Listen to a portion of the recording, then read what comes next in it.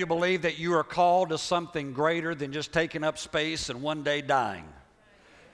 Amen. Say, what a way to introduce a sermon. Well, I want to talk to you about significant Christianity. So would you take your Bibles today, go to the book of Acts, the second chapter. That's where we've been the last couple of Sundays. And as you're doing that, let me greet our campuses that are joining with us. My name is Eddie Couples, and I'm the lead pastor for Love and Truth Ministries, and I'm glad you're with us today. I'm thankful for every campus pastor that we have and the great job that they're doing.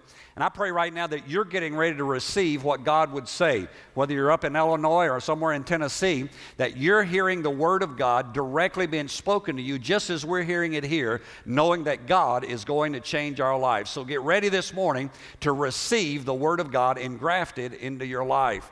The book of Acts, the second chapter, is where we've been over the past few weeks. And so would you this morning take your Bibles and go there? I'm going to read out of the second chapter beginning in verse number 42. And I'm reading out the NIV version of the Bible. Some people call it the nearly inspired version. So would you look there in verse 42? It says, "They devoted themselves to the apostles' teaching and to fellowship, to the breaking of bread and to prayer. Everyone was filled with awe at the many wonders and signs performed by the apostles. All the believers were together and had everything in common. They sold property and possessions to give anyone who had need. Every day they continued to meet together in the temple courts.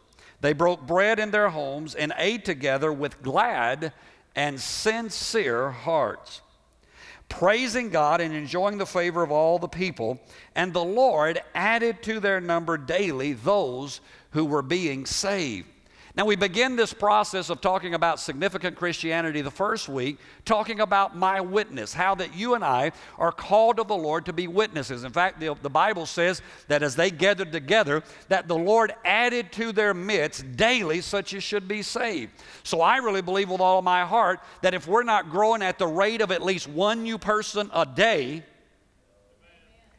that we're not fulfilling our potential in the kingdom of God. So we've got to get after it. Then we talked last week about our worship, what it meant to worship. The Word of God says they continued in the apostles' doctrine and fellowship and in the temple there in worship. And we talked about the different aspects of how the Scripture tells us to lift holy hands. The Word of God says to clap your hands. The Bible says to shout on the Lord. The Bible says that you're to dance before the Lord. All of these things, but it all flows out of the relationship that you have with Jesus Christ.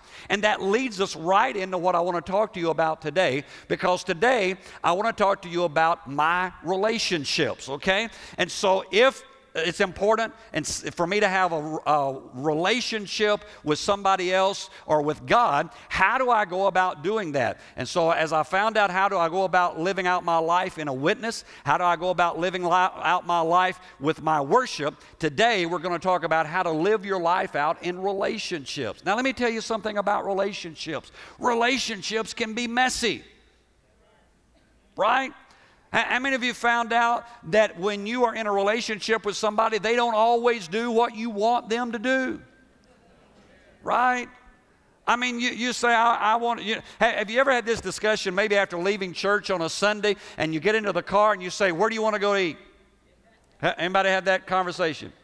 I saw recently in a town that the name of a restaurant was I Don't Care. I thought it was a great name for a restaurant because that's what happens when you leave the church. You say, where do you want to go? I don't care. Well, it's right down the street. Right? And then somebody finally speaks up and the other one or other ones in the vehicle go, well, I didn't really want to eat there. And so you start off kind of a little frustrated at that moment, and you know things begin to happen. And so in Scripture, when you begin to look at relationships, what you find is that there's a Greek word. You don't have to know Greek, but you can look it up maybe at some point. The Greek word is koinonia. Koinonia means sharing in something with someone. That's fellowship. That's coming together, sharing in something with someone. And so today I want to kind of show you three things real quickly that we share together, and then I want to break out into some other things as we move forward in this today. But I want you to understand this. It is vitally important as a Christian that you are involved in relationships with other believers. Now, I want to tell you, it's real easy, especially as churches get larger and larger, it's real easy to slip in right at the last minute, get in on the worship, get in on the preaching, ease out as the service is being closed, and you literally can come and go and nobody ever know your name. It's definitely not Cheers. Come on. And you know, listen, do you know, let's talk about Cheers for a minute. Do you know why everybody wanted to go to Cheers? Because they were in a relationship. You know, you had the weird one sitting here, and you had the postman sitting here, and you had the doctor sitting over here. But it was all about relationships. They were goofy, they were messed up. You know, the bartender was an ex-alcoholic. Play with that one for a while. What's wrong with you? I love how Christians can be. I don't know what he's talking about. You lie and the truth's not in you. All right? You know, everybody wants to go where everybody knows their name. I mean, there's something about coming together in relationship. And so when we understand that, then we begin to say, wait a minute, as believers, what does that mean to us? And the New Testament word is koinonia, translated for us the word fellowship. And so how do we go about living out this relationship? How do we go about having true, significant Christianity in our lives day in and day out when we live in relationships with others? First of all, the first aspect when we begin to look about the things that we share is what we share in together. See, there are some things that Christians share in that no one else shares in. In fact, you have to be, understand how I'll say this, you have to be part of the club to share in this. Now, I'm not calling the church a country club, far be it, but I am telling you, if you want to share in this part of the relationship, you've got to be in the club. How do I get in the club? Here's how you get in the club. You come to know Jesus. What are we sharing in? We're sharing in our common Christian inheritance and heritage. Now, let me tell you something about it. What does that mean? That means this. That means that we are all saved by the grace of God. Well, would you look at your neighbors, those here and those watching as well, and just say, it's by grace that you got saved? Now, see, somebody needed to hear that because they thought it was something they did. And you know, I've been to churches at times where it seemed like everybody in there thought that they were perfect. I can remember growing up in church and wonderful experiences, but there were a few things that messed me up. Am I the only one? One thing that messed me up was testimony service. Anybody ever been in a church where they had testimony service? Oh, help us, Jesus, come quickly. And all kind of crazy stuff happen. You know, people get up and, you know, I want to praise the Lord today, and, you know, the devil's been on my back all week long, praise his holy name, and, you know, just crazy stuff, and spew out all your frustration for the week. But the thing that used to mess me up was when I would hear somebody get up and say, I am so thankful that from the day I got saved, I've never wanted to sin. And I was just sitting there going, I'm going straight to you know where. Now, what's wrong with you? I mean, because I'd hear that. It was like they were perfect, and I knew who I was, and I still do. And if you start saying that here, I'm going to leave. Here's the deal about it. We share in a common heritage. We share in a common inheritance, and that is that we are all striving for what God has for us. We have not reached it yet. We have not made it yet, but we are moving into everything that God has for us, and so we're able to come together. We're able to encourage each other. We're able to lift up each other. We're able to prod each other, the Bible says, unto good works, because we share in this common heritage together. But not only is it what we share in together, it's also what we share out together, all right? What are we giving out together? It's not just what we possess, but our common inheritance also comes out of our common service to the kingdom of God. In every aspect of your life, you've got to understand that you are called by Jesus Christ to serve in His kingdom. Have you ever been in a church where it felt like it was all about them? I can remember in college, I was sitting on a church that ran 1,000 or so. To my paradigm at that time, I'd never been in a church that large, and it was a huge church, it seemed like to me. And I was sitting about the third row, and there was a couple that always sat in front of Sherry and I, and they would always sit there. And I can remember one time that this person came in, this guest came in to the house, and they sat in that seat. And I just looked at Sherry and I said, uh-oh. Because I knew that was so-and-so's seat. And you know what? They walked up, and they just stood at the end of the seat. Just kind of looked down at these people, and these people kind of looked up, a little nervous, a little afraid. I mean, when you go to a new place, it's a little intimidating anyway. And finally, they looked down, and they said, "You're in my seat." I went, "Oh, I bet they'll be back next week." Right? Why? Because somebody had misunderstood what fellowship was about. They thought it was all about them instead of understanding that it was about someone else, about serving someone else, and about giving into someone else. In fact, let me say this to you. If you don't serve in the kingdom of God, you are a very selfish individual. Amen.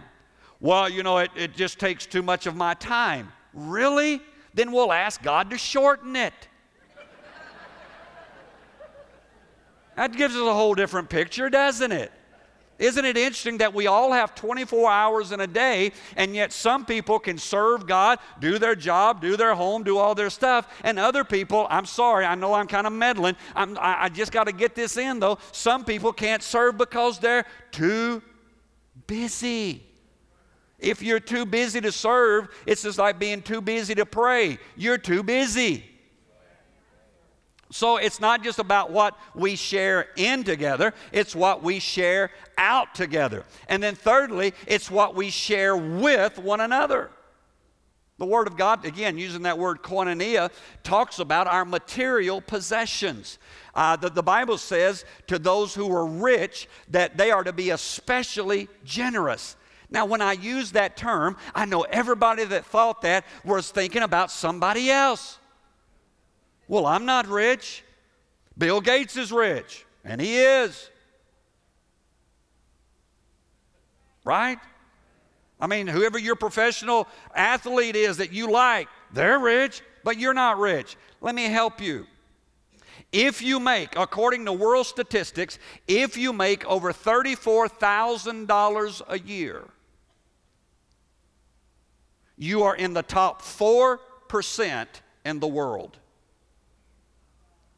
If you make $45,000 a year, you are in the top 1% in the world. All of a sudden, it changes, and you didn't know you were rich, but according to the rest of the world, most Americans are rich. And so what the Lord said to us, those who are rich, we're to be generous. We're to be givers. We're to be looking outside of ourselves. It's what we are sharing out together. It's not about me. It's not about what I need. But Lord, how can I demonstrate your love to somebody else? And you know what? Sometimes you need to do it to those guys on the street with a sign. Right? I mean, I saw one of these guys this week right up here, and I've never seen anything like this. He had a little kitten on a string, and he was walking that cat. It was the funniest thing. I was with another pastor. We came around the corner, and there he was. He was about dragging that cat about 3 feet off the ground, and I laughed. But he had his sign, we'll work for food. And I've always wanted to stop and see if that really is true. But anyway, come on, I love it, and I give to them. I don't give to all of them, but I give to some. In fact, I was in San Francisco recently, and I was on the street corner, and the sign said something on this order. To tell you the truth, I'm not hungry. I just want to buy a beer. And I went, my hat's off. I'm not going to give you any money, but my hat's off to you, because the other 100 I passed by said they were hungry, and they just wanted to use it for beer too. So. See, and sometimes you need to help those guys, gals. I mean, you say, why? Because the Bible tells you to. The Bible says give to those less fortunate. Well, Pastor, they'll use it for booze. It's not your problem. The Bible says give. It doesn't say give and tell them what to do with it. They'll misuse it sometimes. They'll do stupid stuff with it. But the Word of God still says if you give to the poor, God will return to you. But sometimes above and beyond that, according to the Scripture, the Word of God says that we are to give especially to those who are of the household of faith. Do you know what? In any church, there's always people who have needs. There's always people who are going through a tough time. They're going through a rough time, a rough patch maybe. Maybe somebody lost a job. Maybe it's a single parent who's trying to raise some children. Maybe it's just a person who's just right now in a crunch for some reason. Maybe something hit them that they weren't expecting, a sickness or something. And you know what? The Word of God tells us as a group of believers that if we are in relationship, that we ought to go out of our way and help one another. I want to tell you, if you never give to anybody outside of your four and no more, something's wrong. Well, Pastor, I don't have a lot. That's not the point. The point is share sometimes out of your need. But you know what? I don't know what the needs are if I'm not in relationship with somebody else. So I've got to enter into relationship. If I'm going to be a person who is living significantly as a Christian, then I've got to come to that place where day in and day out, I'm in relationship with other believers and I'm moving forward in what God's called me to. But that relationship flows out of something. The book of 1 John 1:3 says this. Here's what the Apostle John says. He says, we proclaim to you what we have seen and heard, so that you also may have fellowship with us.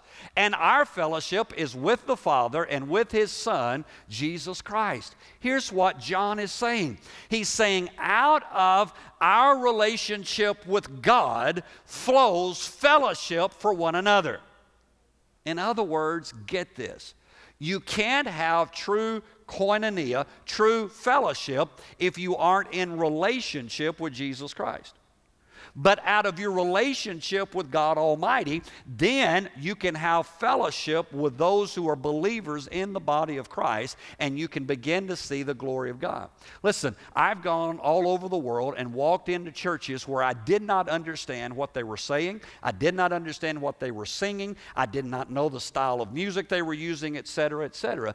But if they were believers, there was a moment of instant connection as I walked through the doors, because their relationship was with the same God that I have a relationship with, and it brought us together in unity and in fellowship. That's what God's called us to.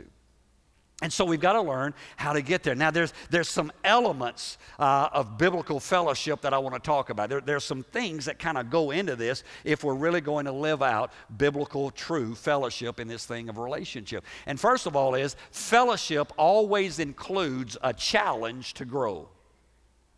Now, get it? Write it down if you're taking notes. Fellowship always includes a challenge to grow. How many of you remember when you got saved? Well, now I know who make the altar call for it.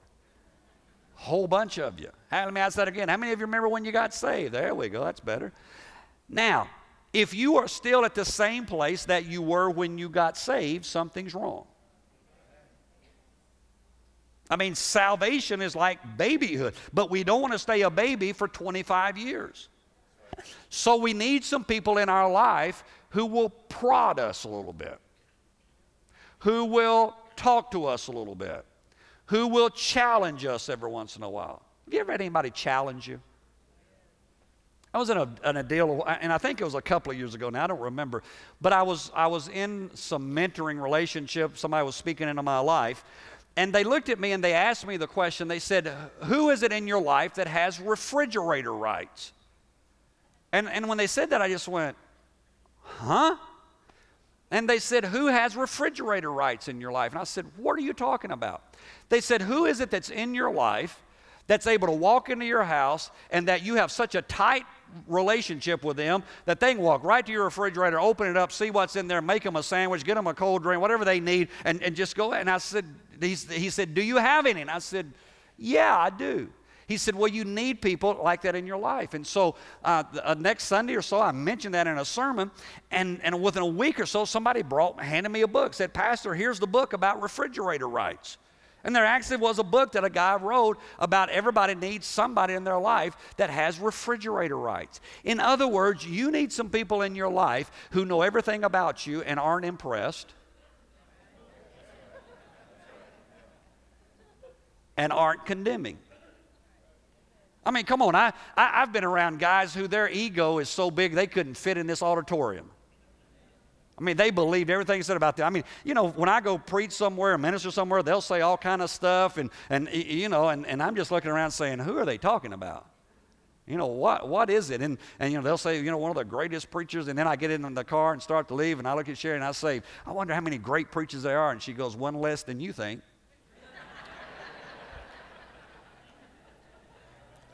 Huh.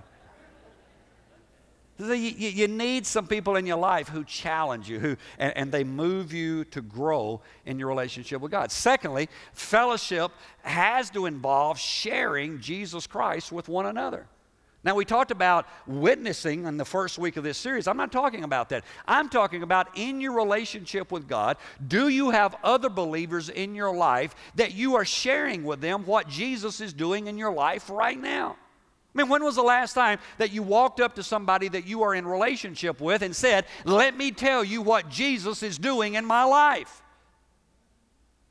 For some of you, I can tell that's a foreign concept. And yet it's what the Word of God tells us to do. Do you know that in the New Testament, over 50 times, there is the injunction, there is the provocation of the words one another? It says to pray for one another. It says to exhort one another. It says to love one another. I mean, there are over 50 one another scriptures in the Word of God. Now, when I find that in the New Testament, what that means is that I've got to be willing to be sharing out of my life what Jesus is saying to me. I have people who will come to me periodically and say, Pastor, let me share with you what Jesus is saying. Let me tell you what I saw. And a lot of times it will be wonderful stuff. It'll be great. And I go, man, I am so glad that you told me what is going on in your life. But some of us keep that bottled up. Some of us become like the Dead Sea. We take in, but we never give out. God's called you, yes, to receive, but He has also called you to give out. You need some believers. You need some people who know Jesus, who are in your life, that you are sharing with them what God is doing in your life on a weekly and even a daily basis of what's happening. Thirdly, fellowship has got to do one more thing, and that is it must motivate us to consistent outreach. It's got to motivate you to get out of the place of comfort and to present Jesus Christ as Lord and Savior. How many of you know that people are lost? Do you really? You need somebody who asks you every once in a while, when was the last time you witnessed to anybody? Uh-oh. It's quiet sometimes in the house, so I just look at the video here. See, there's this whole aspect of understanding that each and every one of us are called of God, and we are called for a purpose, and out of what Jesus Christ is doing in our life, somebody needs to be prodding me to share to others who don't know Him. There's somebody in your life right now that you need to tell Jesus about, that you need to go to the Lord and say, Lord, you know my friend. I want you to do something on their behalf. And a lot of us do that part. We tell Jesus about them, and that's wonderful. But not only do I need to tell Jesus about them, I need to tell them about Jesus. I need to let them know that there is a God who cares for them, that there is a Savior who died on their behalf so that they could be saved. I need to do that, and sometimes that takes somebody in my life who just kind of nudges me a little bit and says, are you telling anybody about Jesus Christ? And so as we begin to understand that, then there are some things that happen. If we really are doing this, then there are some results that take place in our life that flow out of this relationship thing. If we're really doing it, then some things begin to happen. The number one thing, and I love this, I think this is probably the greatest as far as I'm concerned, and that is this: fellowship results in encouragement. You ever had a tough day?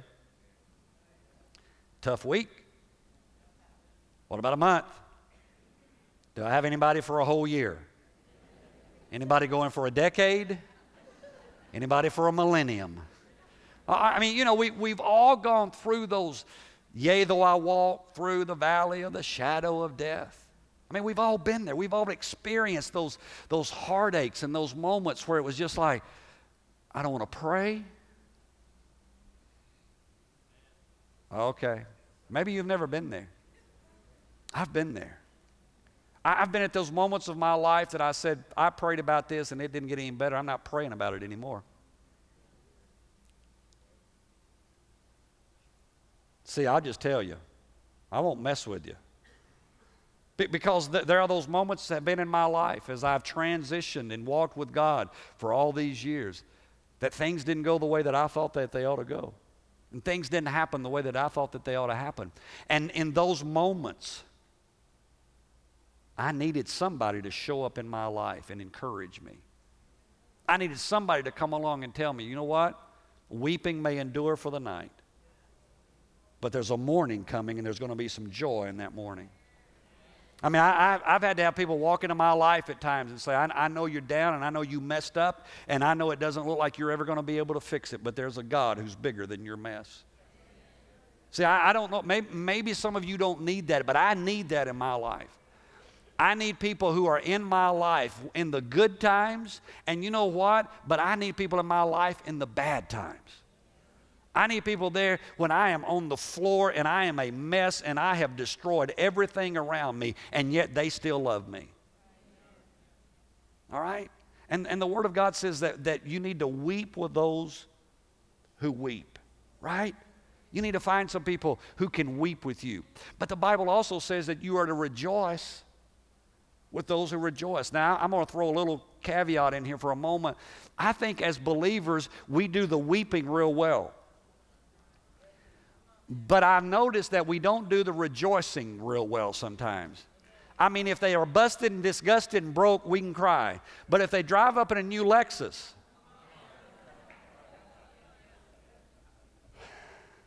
if they get a new house, we start muttering, well, I wonder who they're kissing up to. Right?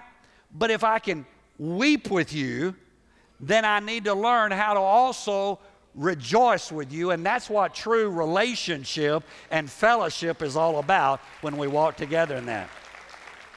Now, let me tell you something else that fellowship does. Fellowship involves correction. Everybody in here has a tendency to get off course. Everybody listening and watching to me today, you have a tendency to get off course.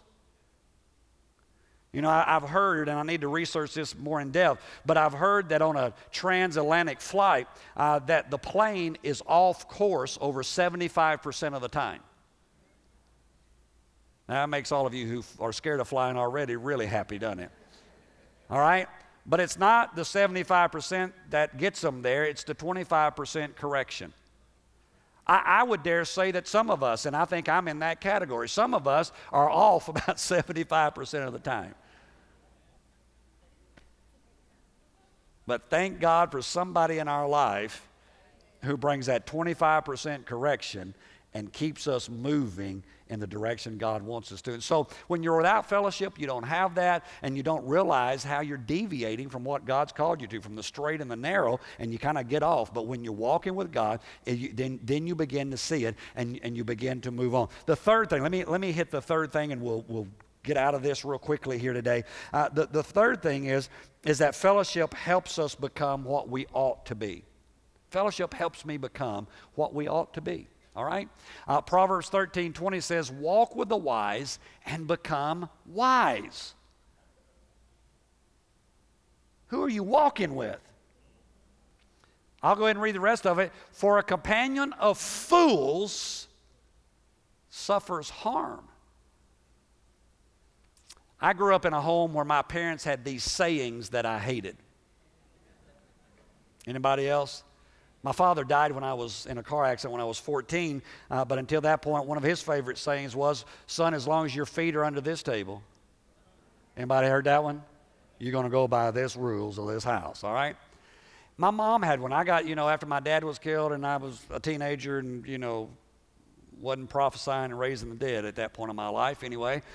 And I was doing some things and running with some people. My mom used to say, birds of a feather. Oh, yeah, you had the same mom, too. And it would just irritate the heck out of me. I mean, I would just go, oh, God, it's so old-fashioned and old fogey. And then I heard it coming out of my mouth when I had kids. I went, okay. But you know what? Who you run around with determines what happens in your life. And so I would encourage you in fellowship when you're looking for, don't look for the most disgruntled person in the church.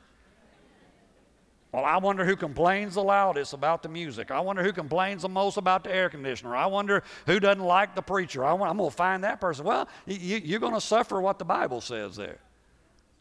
Or find somebody who's alive, somebody who loves Jesus, somebody who is wise and moving forward, and let them minister in your life.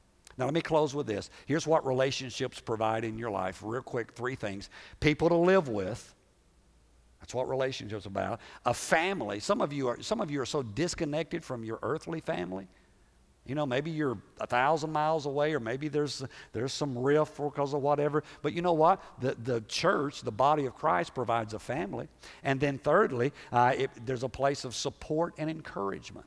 And that's what relationships are about. That's what we're called to do day in and day out. Now, let me share this with you as I close.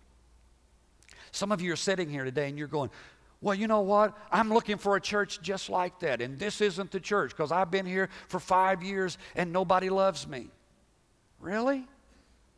Do you know that the Bible says that if you want to have friends, you got to show yourself what? Friendly.